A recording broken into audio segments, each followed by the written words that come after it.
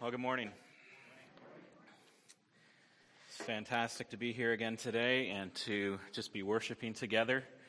And I was talking with Don and Judy even before the service was getting started, and they were talking about their time in Jamaica. And many years ago, I had spent just a week to 10 days in Jamaica working at the Jamaica Deaf Village. And I just remember that time and all the things that's happened with the country of Jamaica since then. And we were just talking about what a hard country that is in many different ways. It's hard geographically. It's hard spiritually. It's hard socially. There's just so much hardship in Jamaica. And so just encourage them, pray for them, and pour your heart into their ministry, because what they're going to do is very, very difficult. Just in Jamaica alone, let alone to think to go to prisons in Jamaica. If I had to go to prison, top of the list of places not be in prison, Turkey, and then Jamaica's up there fairly high. Tough place to minister. This series that we're doing on God's desire for the church, and we're looking into an area each week where God has a heart for what he wants of his church. And last week we looked at the purpose that God has placed in the church, the mystery that God has this cosmic church purpose, that he has held it secret for eons and eons and eons, and everybody was waiting to see what this mystery was, and he revealed the mystery as the church, which was that we, sort of misfits and underdogs, broken and wounded people, would be the ones to display his wisdom. And we sort of look around at each other and wonder, why would God choose to work through us? But that's his desire, that he would work through the church using us. And then today, what we're looking at is that God has not left us helpless in that purpose, that imperfect and clumsy as we are, he's poured out his Holy Spirit on the church, and that he has given to us spiritual gifts. And we were looking at Ephesians chapter 3 last week, and if you just keep reading in Ephesians and get to 4, you would read that in Ephesians chapter 4, that grace was given to each of us according to the measure of Christ's gift. And it says that when he ascended on high, he led hosts of captives, and he gave gifts to men. And he gave the apostles and the prophets and evangelists and shepherds and teachers to equip the saints for the work of the ministry, for building up the body of Christ. And so when Christ ascended, he gave gifts to men, and that we bring these gifts. And there's typically 6 New Testament areas where these gifts are talked about. And there's a chart where I go through them. We're not going to go through the chart, but 3 of them are in 1 Corinthians, and then in Romans 12, and then in Ephesians 4:11, and then in 1 Peter 10. There's these different sections in the New Testament where the gifts are described. And they're not described all the same way every time. And there's a whole thing I could go into on that. I'm not going to, but some of them are sort of a manifestation gift. Some of them are, they're just different kinds of gifts that are mentioned. But today we're going to look at Romans 12, the gifts that are in Romans chapter 12. And what we're going to do is we're going to have a gifts description, we're going to have a gifts application, we're going to have a warning about gift projection, and then we're going to result in gift illumination. And so we're going to try and go through those 4 things today in terms of the spiritual gifts and the way that God has equipped the church in our purpose, this mysterious purpose that he's reserved for us, to put on display his wisdom, and specifically put on display his wisdom as it's bound up in the reality of Christ Jesus. In the richness and the mystery that's hidden in Christ Jesus, that's what we put on display. But before we get straight into that, I want to show you something I found in the Old Testament that really just blew me away. And I'm going to come back to it again in a couple of weeks. And so that's why I wanted to talk about it here today, and then talk about it again in a few weeks. And it has to do with the value of the congregation. It has to do with the value of the people gathered together to worship God, and the responsibility of the congregation. The everyday people that came to worship God. And it's how God sets the stage thousands of years before this mystery is revealed, that he's preserving to reveal in the church. Thousands of years before that, he sets the stage and he paints a picture in his law of what is coming in the church. And so in Deuteronomy 16 16, actually, and this is the Deuteronomy is Moses explaining the law of God to the people. It's his heart for the people. It's his hope for his people, and it's God painting his pictures in the law and in the nation of Israel, the relationship that's going to come in the church. And it says there, 3 times a year your men must appear before the Lord your God at the place he will choose, at the feast of unleavened bread, the Feast of Weeks, and the Feast of Tabernacles. And no man should appear before the Lord empty-handed. Each of you must bring a gift in proportion to the way your Lord, your God, has blessed you.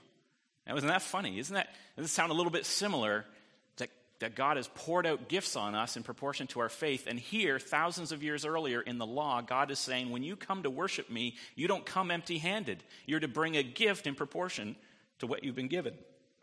And so what do we bring? Well, you got to go to Leviticus 24, where Moses is now explaining in more detail the feast that he's talking about here. So if you roll forward to Leviticus 24, it says, the Lord said to Moses, command the Israelites to bring you clear oil of pressed olives for the light, so that the lamps may be kept burning continually outside the curtain of the testimony in the tent of meeting. Aaron is to tend the lamps before the Lord from evening till morning continually. This is to be a lasting ordinance for the generations to come. The lamps are on the pure gold lampstand before the Lord, must be tended continually. So that's what the people bring. They bring the oil. They bring to the tabernacle in worship the oil, and the priests tend the lamps.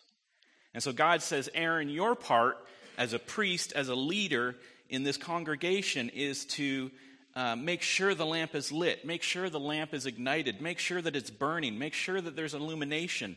The light of the congregation is to continually burn. But the illumination was dependent on the faithfulness of the congregation. It was dependent on the people bringing the oil to Aaron, the high priest. Priests didn't have jobs. The priests didn't bring anything except themselves in service to the temple.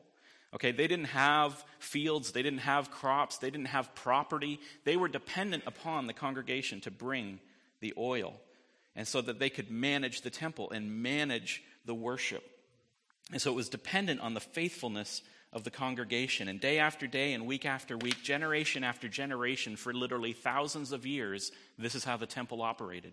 The people brought the oil, and the priests tended to the lamps.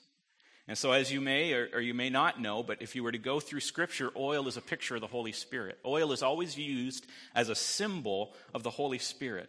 Hebrews 9 touches on this. If you wanted to go and learn more about that, there's other places throughout Psalms and throughout the Old Testament where oil is used as a picture of the Holy Spirit. And so here, the picture that I'm getting around to painting here, and what God has painted for us in Scripture, is that the congregation brings the Holy Spirit to the church. That the power here, the Holy Spirit here, the gifts that we bring, the prayer that we bring, the Spirit that is in this place comes with you. So when you think that, you're not doing anything important on a Sunday morning, you're doing something important, because you're bringing the oil. The elders and I and the other leaders, we can only do ministry and keep that ministry light going as long as people bring the oil. And Spurgeon said, great congregations are not made by great preachers, but great preachers are made by great congregations. And so that's sort of the effective message of today, that what we do as a church is important, that our effectiveness is only as powerful as what the congregation brings to the tabernacle. That the power of church is in what you bring. If you're looking around this church and you're wondering what makes this church great, it's you. Because you're bringing the oil. You're bringing the fuel that makes the light bright. And so we're looking at one of the ways in which you bring the oil today. That was just a little aside, that painting, that picture from the Old Testament, just to get us warmed up to what was going on in the New Testament now in the spiritual gifts. Because these gifts are poured out on God's people, not so that they can keep them to themselves and, sing songs in the shower and, pray in a closet necessarily, but that they can bring these gifts into the tabernacle, that into the dwelling place, into the area where they can serve and accomplish this mystery. this revelation of God's wisdom. So using your gifts in the church. And so you may be saying to yourself, as a Christian for some time, I don't know what to do. I try everything and nothing seems to work, or I'm doing this a whole lot, but it's making me tired because I'm not really happy about doing it. Or, so I try a little bit of everything, but I don't know what I'm good at. Or you're sitting there and you're thinking, I'm kind of afraid to volunteer because I don't think I'm good at anything. And so I just don't do anything at the church because I don't want to get involved because I'm not really all that important and I don't do anything very well. And there's this sort of false humility about how I'm just poor and lowly and I'm no good, so I'm not going to do anything. So whether you're doing everything or nothing, the point is that we all have something to bring to the church. So Romans 12, that's our text for today. Romans 12, 4-8 is where Paul is speaking about a specific set of gifts that are brought together in one body in Christ. So Romans 12, 4-8 says, "For as in one body we have many members, and the members do not all have the same function. So we, though many, are one body in Christ, and individually members of one another, having gifts that differ according to the grace given to us, let us use them. If prophecy in proportion to our faith, if service in our serving, the one who teaches in his teaching, the one who exhorts in his exhortation, the one who contributes in his generosity, the one who leads with zeal, and the one who does acts of mercy with cheerfulness." And so we're going to go through these things and look at these gifts and how they apply to the church. And so the church is a body. Paul explains this 2 or 3 times in the New Testament, and that body of believers, that congregation, it's the people that you're sitting with right now. That's who Paul is talking about. And God has dealt to each of us a gift.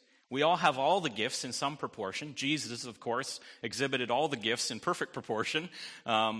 Jesus didn't have to sit down and figure out what his spiritual gift was. Didn't go through a chart or a checklist or anything like that. Jesus obviously has all the spiritual gifts, and he has them in abundance in every proportion. We have all the gifts as well as we become more and more Christ-like.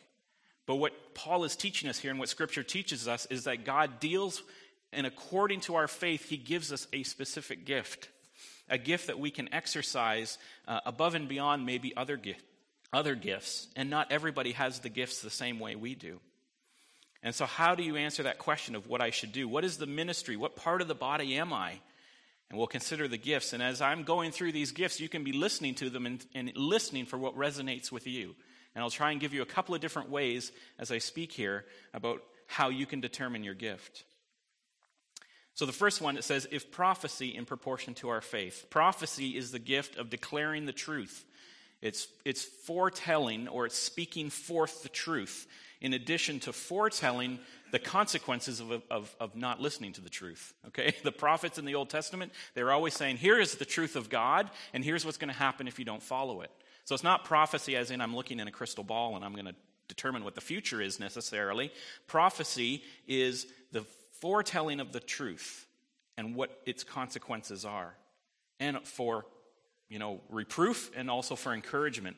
Jesus, when he was exercising this gift, you remember he was talking to the woman at the well, and he was sitting there waiting for a drink. The disciples were gone. The woman comes, and he says to the woman who is at the well, "Believe me, woman, a time is coming when you will worship the Father, neither in the mountain nor in Jerusalem. Yet a time is coming, and now has come, when true worshipers will worship the Father in spirit and in truth, for they are the kind of worshipers the Father seeks." What's Jesus talking about right there? He's talking about us. He's foretelling the truth, the reality that we don't worship God anymore at some sort of mountain sacred place, and we don't even worship God in the temple anymore. We worship the God in spirit and in truth here, wherever the congregation gathers. And so Jesus is speaking forth truth to this woman about what is to come in the form of worship. And he's telling her this because he wants to motivate this woman in her desire for righteousness to come to her. And so prophecy is taking people a notch higher. It's elevating people. It's speaking truth and speaking it forth, and it's using the truth to stir people up. And that woman went back to her village and told her everything that she had heard, and Jesus ended up spending, I think it was 3 days there, or was it 3 weeks? It was 3 something. He spent 3 days in that village, and many came to Christ because of that. The next one is in service. If in service, in your serving. The service ministry, it's illustrating the truth. It's one thing to talk about love, right? It's one thing to prophesy about love, to speak forth the truth like I do. You should all love one another. It's another thing to serve in love, to illustrate the truth. There's speaking forth the truth, and then there's illustrating the truth. And Jesus did this. He showed love practically. When he knew the people were hungry, he fed them. When they were ill, he healed them. He served practically and didn't just talk about it. And one of the things that's really I'd like to highlight about service is the breadth of it, or the importance of it, even within the early church. I'll just tell you this little story from Acts chapter 9. Peter was in town. He was available. He wasn't journeying. And there came this call to Peter in Acts chapter 9. They needed help. Get Peter. Because a miracle was needed. Somebody had died. And so you're thinking, who is it that died? Was it John? Was it James? I think James was already gone at that point. But, somebody important must have really died. A key leader in the church. No, it was Tabitha. Tabitha's the one who died. Tabitha was this woman who we never otherwise hear about. And what did she do? She sewed clothes for the church. And so the early church is seeking out Peter, saying, come quick, because we need a miracle. We need this woman. And she's not a great preacher. She's not a great leader in the church. She just served the church by sewing clothes. But so valuable to the church. She was a woman full of good works and charitable deeds that she did. And so the widows were weeping and, showing Peter the things that she had sewn and the garments which she had made. And so Peter gets them all out of the room and raises Tabitha. Praise God. So many people have this gift of service. And they say, hey, I can tune up your car. Maybe you can't sew clothes. I can't sew clothes. If I sewed you clothes, you would never want to wear them. You would never fit into them. Why are there 3 legs? I don't understand. But, maybe you can tune up a car. Maybe you can change tires. Maybe you can swap out the snow tires for the radials. Maybe you can shovel a drive. You can bake a pie. You can do some plumbing. You can tile a floor. You can fix a computer. Whatever it is, the church needs service. The body of Christ needs to serve one another. And Tabitha took her gift and she expressed it in the church. And she showed practically what love really meant. And that's a gift. That's a spiritual gift. That's bringing the oil into the tabernacle. The one who teaches in his teaching. So prophecy is proclaiming truth, service is illustrating truth, teaching is clarifying truth. And Jesus uses this teaching gift in clarifying all the time. Jesus was always clarifying the law to the Pharisees and the scribes, wasn't he? It seemed like the Pharisees and the scribes inevitably got the law wrong, and Jesus constantly, had to clarify the truth of the law to the people because they had missed the point. Right? And he had said, he clarifies murder even. You want to pick a heavy topic. He clarifies murder. He says, you've heard it said to those of old that you shall not murder, and whoever murders will be in danger of the judgment. But I say to you, whoever is angry with his brother without a cause shall be in danger of the judgment. So here's Jesus using his teaching gift. He's saying, you don't understand what the law is saying. You've heard this about murder. You think you understand what murder really means to God, but let me clarify for you. Let me teach you something. If you're angry at one another without cause, you're killing them in your heart. Your hatred and your bitterness is equivalent to murder. So Jesus was a teacher, and the people heard him and said, nobody speaks like this man speaks with authority. That's the gift of teaching. When teachers teach, and they are teaching with the gift of authority, you listen to them, and you think, nobody speaks like that. I resonate. I hear the ring of truth. I hear the gift of God in what they're saying. And if you have that gift, you use it for teaching and for clarifying the truth, to bring clarity to the body of Christ. Because we can get really befuddled sometimes, right? We can get really lost in the weeds.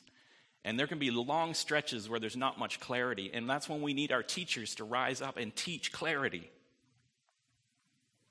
The next one, the one who exhorts in his exhortation. The word exhort is paraklesis. Some of you might recognize that word right there. Exhort is paraklesis. The root is paraclete, which means, and it's the coming alongside of the Holy Spirit. And so you remember, again, using Jesus as an example where the disciples are in a storm, right? The boat is rocking and there's a storm coming and, there's thunder and lightning. And Jesus had told them to go across ahead of him. And then all of a sudden, in the middle of this storm, the boat's rocking and they're not sure. And these are experienced fishermen and they're worried about what's happening with the boat. All of a sudden, Jesus comes alongside of them and he says, "Be of good cheer." In the middle of this storm, Jesus is like, "Hey guys, cheer up. I'm here to encourage you. I'm here to come alongside you. I'm here to give you a word of encouragement," right? And we face the same thing in the church. We are in storms. We are going through hard times, even as just we've prayed about already this morning. Families going through sickness, through illness, through emergency. Storms of life come upon us, and we are just feel like we're going to be swamped. And we need those who exhort to exhort in exhortation, to be a paraclete, to come alongside like the Holy Spirit and give encouragement, Or on the other side, you have people who are in the doldrums, right? You're just out in the middle of the lake, or you're out in the middle of the ocean, and there's no wind, there's no nothing, not a ripple.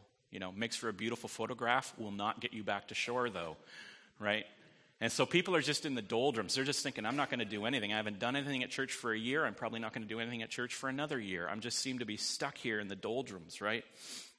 And so, verily, these people with the gift of exhortation need to come along and give them a holy kick in the pants and get them moving forward again, because that's the gift, right? Basically to exhort them, to give them a push or a kick or whatever they need to get them going. That's the gift of exhortation, and man, we need it. Leaders need that. Leaders especially need those who encourage and exhort and who come alongside and say, keep going. The one who contributes in generosity. And we might talk about this one in a few more weeks. I'm not going to tell you what Sunday so that you come. But did you know, even as Mark was praying, that giving is a gift? People who just give generously and overwhelmingly, beyond what it seems they're able to do, and beyond what it seems is reasonable. Some people just figure out their tithe, more carefully than their taxes, and then other people just round it off to $20. Well, whatever it is, $20, But that's better than not contributing at all. Trust me, whether you're using a calculator or rounding it off, it's better than not contributing anything at all. But the gift of giving is a whole other mindset. The spiritual gift of giving is giving with joy for the purpose of furthering the kingdom by generosity. It's giving back to God in proportion to his blessing in ways that just carry the kingdom forward into the next generation, so that the kingdom in the next generation is healthier than it is in this generation. And yeah, it takes money to do it. It takes resources, and resources, or money is just this code word for resources. It takes energy, it takes effort, it takes people, it takes buildings, it takes electricity, it takes propane and oil and all the other things that you have up here in Halliburton. But no natural gas, apparently, because I can't get the natural gas furnace. But it takes all this stuff to move the kingdom forward. And there are people who have the gift of giving to the kingdom in a way that moves the kingdom forward. They just have the gift of earning money or investing, or they just have the gift of living well within their means so that they can give more proportionally out of what they have because they live with so little. And they do it to see the gospel proclaimed. They do it to see Jesus magnified and the kingdom grow. And so if God's blessed you with the gift of reaping and of expanding your fields, then sow back into that gift by being generous. The one who leads with zeal. Leading or ruling or administering, people who know how to do things and how they should be done and how to get an organization from point A to point B. There's lots of people who know the organization is at point A, and they have lots of opinions about what point B is, but they have no idea how to get from point A to point B. Right? So there's one type of people that can see point B and they can talk a lot about point B, but they don't know how to get from point A to point B.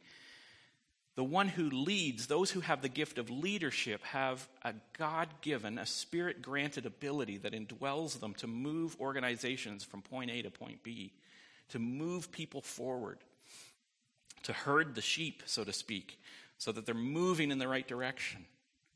And they look to those details and make sure all those details are getting executed well and with excellence. And the one who does acts of mercy with cheerfulness. And this is one of the harder ones, in fact. It was hard to find a good example, especially as I was looking for examples specifically with Jesus. Because Jesus displayed mercy many times. But often when we see the compassion and the mercy of Jesus, we see him what appears to be at his saddest. He's weeping over the people of Jerusalem, or he is at the tomb of Lazarus, and he's weeping over the death of his friend. And so when we see this act of mercy or this act of compassion, it often comes with tears, but it says here, Paul says, one who does acts of mercy with cheerfulness. And it may be that exact reason why Paul's written it that way, just as I was thinking and praying about it this week. Paul, knowing that acts of mercy can be one of the hardest gifts emotionally, and so that we're so fully engaged in mercy ministries, and we're so fully engaged with the people who need mercy, who are at the lowest point and need compassion, that we have to work, and he's phrased it this way, so that we have to work to not be pulled too deeply into the hurt and the need that we're meeting, but to remember that it's joy that we're ultimately bringing in a mercy ministry. We're not getting into a mercy ministry to go down there and wallow in the sadness of whatever needs the mercy. We're to bring joy and cheer into that ministry. And so maybe that's why Paul wrote it that way, because it just seemed like such a contradiction to do active mercy with cheerfulness. Because when you're engaged in, and this is such a hard one, and God bless every one of you who has this gift of mercy, because you are meeting people at their lowest point. You're meeting people at the hardest part of their life, and they are looking for encouragement. They are looking for your compassion to come and join with them. But to remember to bring joy in those ministries of mercy. And so now your gift is a wonderful thing, and the church needs all those gifts to work together. And maybe even just as I've been speaking, you've been wondering maybe what your gift is, or some of them have resonated with you. If you have the gift of prophecy, you're going to want to raise the bar of spirituality, right? You're going to want to proclaim the truth and, just get the body. You're thinking, if I was in charge of this church, I'd preach the truth forward and I would get people stirred up. Or others of you might be thinking, no, that's not what we really need as a church. The real need here is we need more people to serve. So if that resonates with you, that might be your gift. Or others of you might be thinking, no, we need a deeper understanding of what the word says. We need more clarity. We don't get it. We should be teaching more. If that resonates with you, then you might have the gift of teaching. Or exhortation, you might say, no, what we need is counseling and interaction. We need people to be encouraged. We need people in situations to be lifted up. Well, if that's resonating with you, that might be your gift, is exhortation. Because we're all going to hear these gifts and we're all going to resonate with certain ones. The Holy Spirit's put it in us. Or giving, right? If you're listening to what I've been saying, you've been saying, yeah, that's the problem. There's not enough, the budget's too small. We don't have enough money to do the ministry we need. If that's sort of what you're thinking as I talk, then maybe that's your gift, is of giving. Or if you're thinking that the system's broken and we're disordered, we're spinning our wheels, nothing's going right, maybe you have the gift of leading, because that's where you want to work. Or if you're thinking of all the people that need care and mercy and help, and all the hurting people that haven't been properly dealt with in the church, and you think we need more people taking care of these people who haven't been visited, etc. Gift of mercy, probably you. Another way of expressing this is, first thing that I just talked about there is that the beauty of the church is that it gives us a place to express our gift, right? We have this spiritual gift, and the church gives us a place to express it. The second thing is that we can apply our gift where there's an uncommon or extraordinary need. You remember I said that everybody has all these gifts, and so we should all be doing all of these things. Everybody should be giving. Everybody should be caring. Everybody should be speaking truth. But where there's an extraordinary need, we'll bring our gift specifically. And so I'll just use this little example here. You can imagine if, I get thirsty up here and I need a glass of water or something like that. So you can imagine if one of the young people in the church, one of the little toddlers like Gideon or Annabelle or one of those, Annabelle's going to say, oh, Pastor Paul's thirsty, I'm going to bring him a glass of water. And so she gets a glass of water and she starts to bring it up to me and she drops it right here. And the glass falls on the floor and it breaks and the water goes everywhere and there's glass everywhere. And right there, you think about that situation and you think about how you would respond to reveal your gift. Now, if you have the gift of prophecy, you're going to say, Annabelle, the world is full of pitfalls. You have to be careful how you walk, lest you are led astray from the right path, and there's consequences if you're not aware of these pitfalls in the world. But if you have the gift of mercy, you're going to say, oh, Annabelle, I know exactly how you feel. I do that all the time. Give me a hug. Don't listen to that prophecy guy. He's just trying to get you down. Or if you have the gift of service, You say, where's the mop? I can clean this up right now before somebody steps in the glass. First thing is get the mop. Don't speak the truth. Don't, Annabelle, the glass has got to be cleaned up. That's the gift of service speaking. Or maybe you have the gift of leadership, so you say, okay, I've seen what happens here, and we need a system in place to make sure this doesn't happen again. We'll use plastic bottles, and the worship team leader will make sure there's one within reach of Paul at all time, and we'll have to label them so they don't get mixed up. Okay, gift of leadership. Or maybe you have the gift of teaching, and so you say, Annabelle, when you carry water, make sure there's no condensation. You hold it with both hands, and you always watch where you're walking. Or you have the gift of giving, and you think, how much would it cost to get unbreakable clear cups? And we'll just replace all the cups in the church with unbreakable clear cups, and I'll just write a check. We'll get that done. Okay, so you see what I'm saying here. You can see that something has happened in the body of Christ, and everybody with their gifts approaches it differently. Because what did it say about our gifts? They differ. Our gifts differ.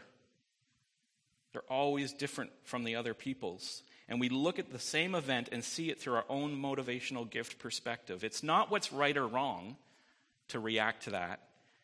It's how we all bodily, as a corporate body, how the whole congregation responds to it. And so we have to be understanding with each other that not everyone sees the needs in the church exactly the same, nor is everybody equipped to respond to those needs exactly the same. Everybody responds a little different. Everybody sees the need a little different.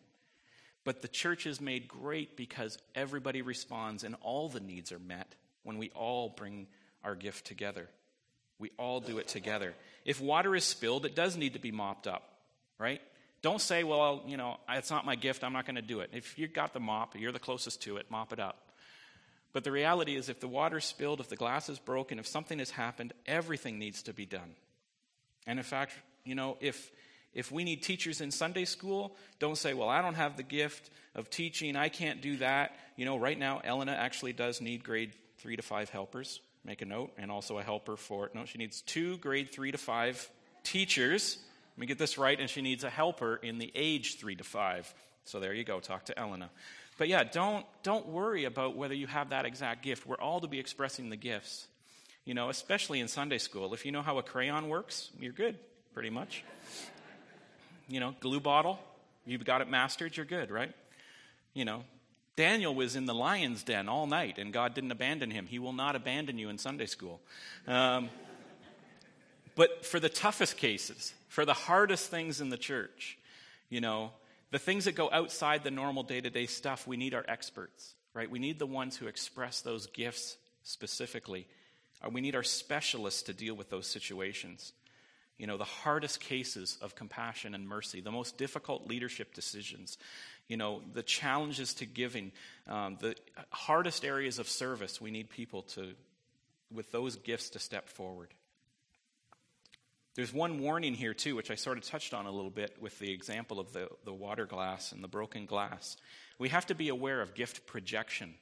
That we have a tendency as people to project our gift onto other people. So I'm a teacher, right? I like to teach and preach and, proclaim the truth. And so I think everybody should learn it as fast as I learn it and know as much as I do and tell everybody else as much as I do.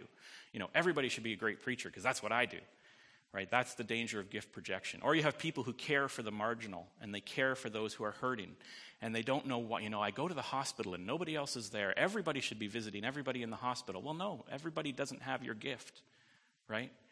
Or you have people working in the church, mopping up the floor, cleaning up the glass, painting the walls and things like that. Where's everybody else? I'm always here all by myself on Saturday painting, or I'm always here all by myself. There's only 3 of us that get anything done around here.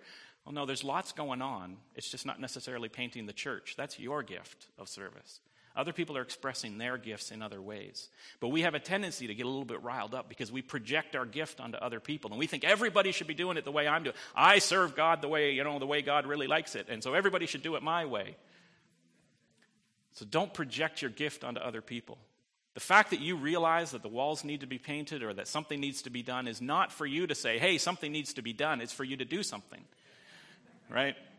The fact that you realize that there are people in the hospital who haven't been visited, or there are people who are in a low spot, or you've noticed that they're a bit depressed, or you've noticed that they need compassion or care, or a casserole, whatever it is, The answer is not to go to the leadership and say, hey, we don't have a meal ministry, or we're not visiting enough people. No, God has put that on your heart. The Holy Spirit has revealed that as your gift so that you can show compassion. You can show mercy. That's what God's calling you to. So don't project your gift onto other people. We all need to be growing more and more in the likeness of Christ, who has all the gifts, of course. But be careful that we don't project our gift onto other people and expect them to have our gift, or expect that our gift is the most important gift, right? Because the other thing that Paul says in that chapter there is that all of the parts of the body are combined together, and he has given greater honor to the parts that lacked it, so that there would be no division, but that the parts should have equal concern for each other, right? So Paul has said here that all the gifts are important, even the ones that seem more honorable or less honorable. The more honorable parts give honor to the less honorable, so that they all equal out. So whether you're mopping the floor, or teaching Annabelle, or preaching, or serving, shepherd's table, teaching the Sunday school, even if you're just sharpening the pencils, all of the gifts are of equal concern to each other. And all of the spiritual gifts are valuable. They're all honorable. They all serve a purpose in the church. Myself and the other church staff and the elders and all the other ministry leaders, we can only tend the lamps. We can only keep the light shining as the congregation brings the oil into the tabernacle. As your gifts come together with other gifts, as people actually see the Holy Spirit at work, imagine this: if we gathered together as people and we never expressed our gifts, nobody would see the Spirit. If we just gathered together and never expressed our spiritual gifts, then people on the outside in the world, they would just say, well, there's a group of people doing nothing. But as we gather together as the church and we express our spiritual gifts, and as that oil is lighted and lit, I should speak with proper grammar, as that oil is lit. Somebody have the gift of grammar. But as we gather together and we express our spiritual gifts together, and that oil is lit, and the Spirit of God is present, then the people who aren't in the church, they see what's happening and they wonder what they're missing. Because they see that oil burning, and they see that light, and they see that Spirit, and they see those gifts.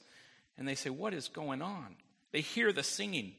They see the care that we have for each other. They see the service that we're providing in this county and in this church and in missions to other countries. They see that and they say, what is going on? So in other words, they see the light of the church, the light of the lamp glowing as bright and as pure as the oil that's brought to it. And that's what it says in Matthew. Jesus says, you are the light of the world. A city set on a hill can't be hidden.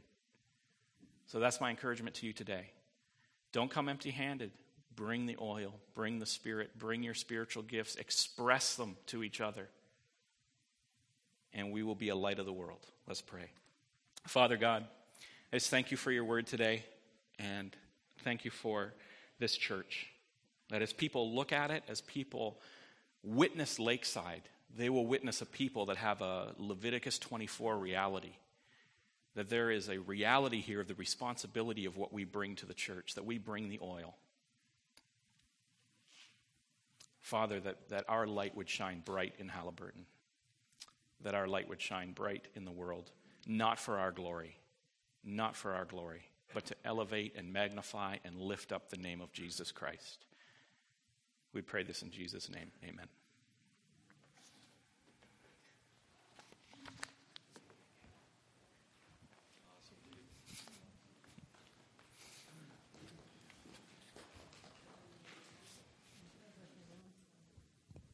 That was great. Thanks so much, Pastor Paul. And I don't know if you saw it up there, but there was just a slide that had Pastor Paul's information on it. So if anybody has any questions lingering or needs clarification, please feel free. He's pretty approachable so far. So our last song that we are going to sing today, we sang it for the first time last week. It's called Our God, written by Chris Tomlin and Matt Redman. And it's been out for quite some time, so it's probably going to be familiar to most of you if you weren't here last week. So let's stand up and give it another shot and learn another song that praises our Father.